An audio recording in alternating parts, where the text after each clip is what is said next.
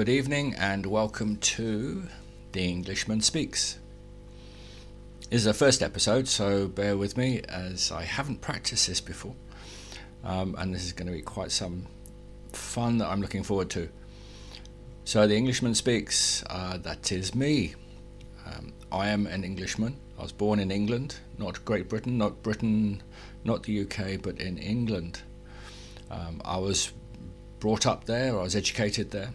I've worked in England, I've worked in Wales, I've worked in Germany, Holland, New Zealand, Australia, and I've travelled through many countries too. I have many friends all over the world, and I have a vast experience of different parts of life, if you like. So I know what it's like to live on the street, and I know what it's like to have wealth beyond measure. So I know both sides of the scale on that score. Why now? Because I feel I have a voice and I'd like to express it and to bring some clarity. And I've seen so much going on in the world, in news and on social media and such like, and a lot of it is rubbish, to be quite honest, and things need to be set straight. And so I am that voice who's going to come in and just put a bit of calm and a bit of reality back on what people are getting into on the rah-rah stakes that are going on. So there's a little bit about me, it's a little bit about why I'm doing this. And so we're going to move on to the first subject, which is democracy and government. And do we need government? What is government for? And why is it doing the things it's doing? And should it be doing the things it's doing? And a whole lot of other questions. So let's go back in time to about 500 BC in Athens, when democracy, as we know it and understand it, sprung from. And democracy is obviously a Greek word, and it means ruled by the people. So people rules. And how it worked out was that there was a criteria for people who lived in Athens who could sit on the committee, as it were, to make decisions about the city and the city area. And these were men, not women, just men, aged over 18, who lived in Athens, born in Athens, to start with, it was one parent, that their father had to have been born in Athens, and secondly, and then a little later on, I think it was 451, both parents had to be born in Athens for you to be considered to come to be able to vote on issues for Athens. And when all that was added up, it worked out to between 15 and 20% of the population of Athens that were able to vote and make a decision on what went on. In amongst this, there was also a council, where again people were put on the council, and they were put on there by lots. So they weren't voted on, there was no election, and people of Athens were expected to serve on the council. And if you were a citizen of Athens, you were expected to go in and vote and talk about the issues concerning the city and the surrounding areas. And that's how democracy started, that's how it worked out. There's a few other little bits and pieces that went on, but that's the basics of it. And so when we move on from there, and you look at that system, which was a pretty good system, it worked for quite a number of years, decades, hundreds of years actually, until Macedonians came down and conquered and took over it, and then it was ruled by an oligarchy, which I'll come to shortly. But so in amongst that, that system worked well for a small area, so like a city or a small state. Once you get into the larger populations, it becomes rather difficult, because it's difficult to get like 50,000 people into a forum to speak on one particular subject. And so things evolved, and we came up to the representational democracy model was formed in the 1700s, thereabouts, in Europe, and the Westminster model, as we come to know the UK version, came about through trying to solve a problem rather than actually trying to work out how to rule, which is, when you look at the history of it, is quite an interesting and fascinating one about how it came about. So within that, you've got representational democracy. So you have a person that represents a given area of people, who then represents that area in the voting forum, in the chamber, as it were. And that works. It does work pretty well. Obviously, there are going to be people who that person represents doesn't agree with what he's saying and his view, but that's the way it works. So it's not a full direct democracy, but it's a representational democracy. Now, where democracy has gone wrong, in my view, in recent decades, possibly a couple of centuries, is where they got the political party system that's come in. So then the representative is now torn between representing his constituents, the people who voted him in, because now we're on elections rather than by lots, and the party who he is a member of. And if you're not a member of a party, then you're less likely to get a cabinet position, a position of power. And so now you end up with a few people with immense power, and several other people trying to keep them in check or joining them, depending on which way you look.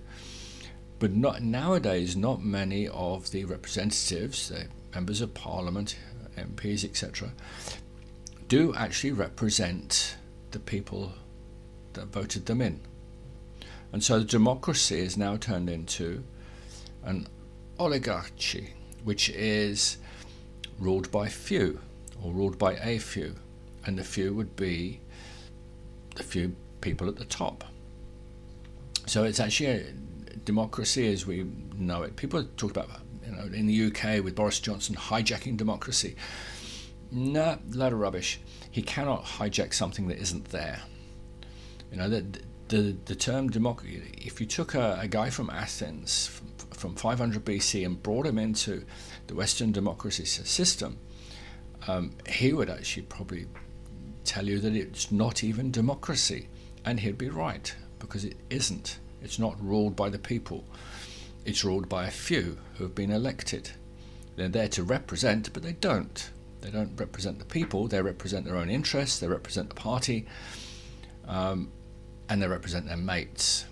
And this is where the system has gone wrong, and why people are getting really frustrated over it, because they're now ruling as though they are an elite class. They are ruling with an attitude of aristocracy, and even sometimes, even bordering on royalty. Dare I say it? There have been some people with that sort of attitude. Of course, the third form of ruling is monarchy, which is ruled by one, which you have the kings and queens of yesteryear, and you've still got the Queen of England, who has some power but not a lot. She has put a lot of power, given a lot of power over to Parliament, but I think she still holds one or two little key one or two keys that hopefully will keep the UK in check. One thing that did cross my mind was that if Theresa May's Brexit deal had been approved and went to the Queen for royal assent, whether she'd actually agree with it, because there was a sovereignty issue with the Northern Ireland borders, that the deal would have handed over the border control to Europe. So that's a sovereignty deal. So I don't know whether the Queen would have actually agreed to that one or not. But it hasn't come to pass, so we wait to see. what happens in that one. But in the rest of the world, you've got people in Hong Kong rising up. You've got people in South Africa bemoaning what's going on with the ANC, and the country being broke now, basically, and the government now looking to raid the pensions to keep government going, because they've run out of money, and people are wondering where has all that money gone. You've got people in the US who are at odds with what's going on, and it's quite a divide. And the same in the UK over Brexit. It's even dividing families. I remember when the coal miners' strike went on, and how that really did divide families. It was in some cases the rift never healed, which is a real shame and quite saddening, really. You've got a lot of people in Australia who are bemoaning the fact that the government seem to be just getting away with whatever they want, and there's no accountability. And why? It's because it's not a democracy. It's an elected oligarchy.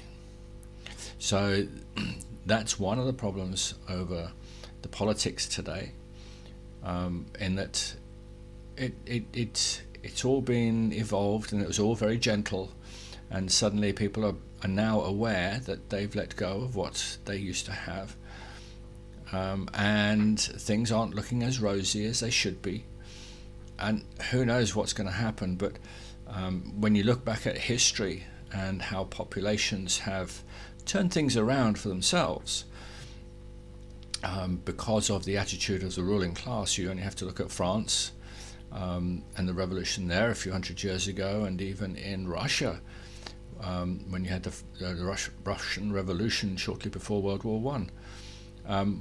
What was happening? The people were being put down, they were starving, and the rulers, the rich class, the elite, were all, we're fine, thank you. It's all good from up here. And suddenly there was a revolt on their hands, and there was nothing they could do about it, because even the police and the armed services and the forces, the army, if you like, were on the side of the peasant, were on the side of those who had been downtrodden, and so that if they do keep this up, they will find that there'll be a backlash. I'm reminded quite often of the book The Prince by Machiavelli, and he gave some quite insightful instruction on how to rule a country. I don't agree with a lot of it. I think there are better ways of ruling a country, but he wrote it down, and it seems to be the default or the de rigueur model of the rich, thinking that they've gained power rather than a position of servanthood. And they talk about, my heart goes out to these people who are poor and destitute, and I have so much empathy, and in fact they have none. It's quite obvious from their actions. Actions speak louder than words, as the old saying goes, and it does. Although I'm using words now, but it's to express a way that people aren't acting, and it's a great way of communicating words. So I'm going to leave it there. I hope this has enthralled you to come back next time, or encouraged you. Have a look at the history of democracy. There's some good websites out there that explains it better than I have. I've just given you a taster of where it's gone and where it will probably go, which is to a form of revolution and revolt. If things don't change, people just cannot go on the way they do, and then the proverbial camelback breaks.